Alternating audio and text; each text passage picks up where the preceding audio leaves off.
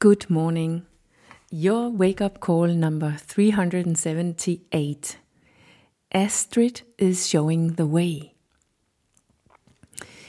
The last couple of mornings, it's been all about that everything is risky, even the choice of the apparent safe, known and familiar, usual.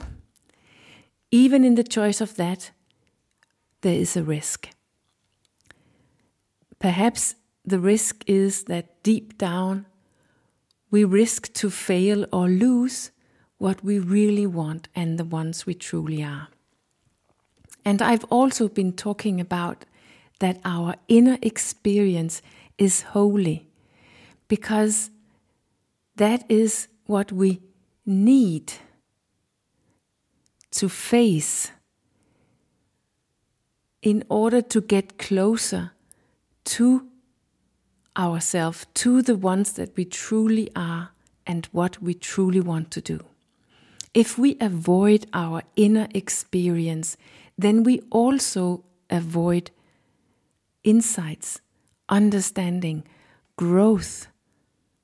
And that's why we stay stuck in what is apparently safe and habitual, but not without risk.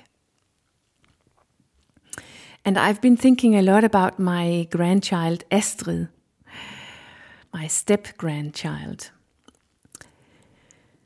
She's been a lot in my mind the last couple of days because she really insists on her inner experience. And I also experience that the safer I become in myself, the more safe I am, the more I insist on my own inner experience.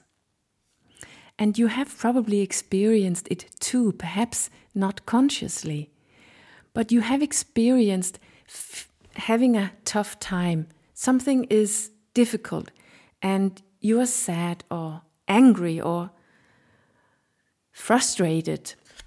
And then someone comes and wants to take it away from you, either by comforting you, calming you down, serving a solution, or somehow fixing you.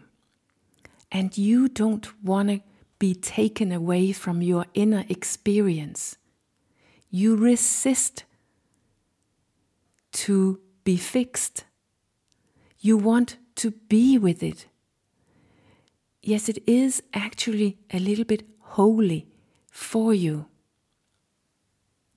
And that's because your inner experience has a very important function, a very important meaning. It's an available growth in you which you don't get access to if you don't become able to create the space and to be with what is difficult. It's a growth that you can't get from anyone else or from anyone else solving your inner experience, only by going through it yourself. And so why do I think of Astrid, which is 3 years old? That's because it's so easy to see what's going on in Astrid. She is in a way where it's very easy to see what's going on in her if you look closely.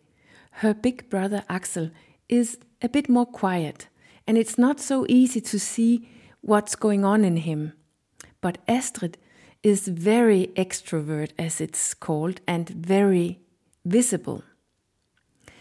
And some of that which I have noticed with Astrid is that she insists on her own inner experience, the truth of it. She insists on having it, on that it's allowed to be there, and that she's allowed to be there with it. And mostly thereby experiencing that she can get through it. Sometimes she needs an adult in part of the process, and then she seeks one. Sometimes she's asked if she wants help or a hug, and usually she wants to handle it herself as long as she can. And often she insists in keeping her inner experience until it has reached a natural conclusion, a natural ending inside of herself. And you can almost sense how it expands her inside.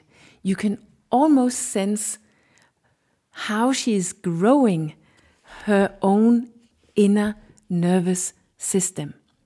She doesn't run away. She doesn't reject anything. She doesn't soothe herself. She wants her inner experience completely. It's as if she intuitively understands and is not being interrupted by parents, for instance, that she needs it, that it's part of a growth that she needs to go through so that she can deal with more important things later in life, and so that she can stay in contact with herself. She's learning to stay with herself and her inner experience, regardless of how bad it is. It is big. It's an extreme important learning that she's in the middle of. I don't think it gets any bigger. I would even say it's holy. It's holy work what she's doing. And she has my deepest respect. And there are no better time to learn this than in surroundings that support her inner process without taking it away and without making her wrong in her inner experience. And so it's perhaps even a holy task, a holy job as parent. Let the child feel her inner experience.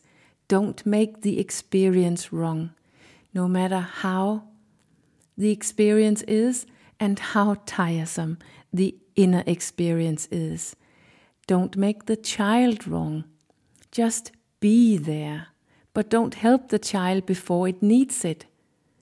And if the child needs help, then be the role model of how to stay with something that is difficult until it passes by itself.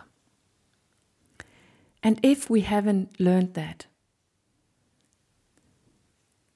to stay with our inner experience and keep the contact with ourselves in the middle of that inner experience, if we haven't been taught that as children, because our surroundings wasn't as perfect as we needed it, and no surroundings are that, then it's a conscious learning that we need to go through as grown-ups, because otherwise we are doomed to run away, to reject, and to soothe our inner experience away.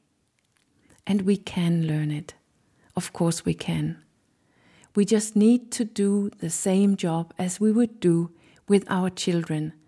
Insist in meeting and creating the space for our own inner experience, holding the contact to ourselves, not making ourselves wrong or the experience wrong until it ends naturally inside of us.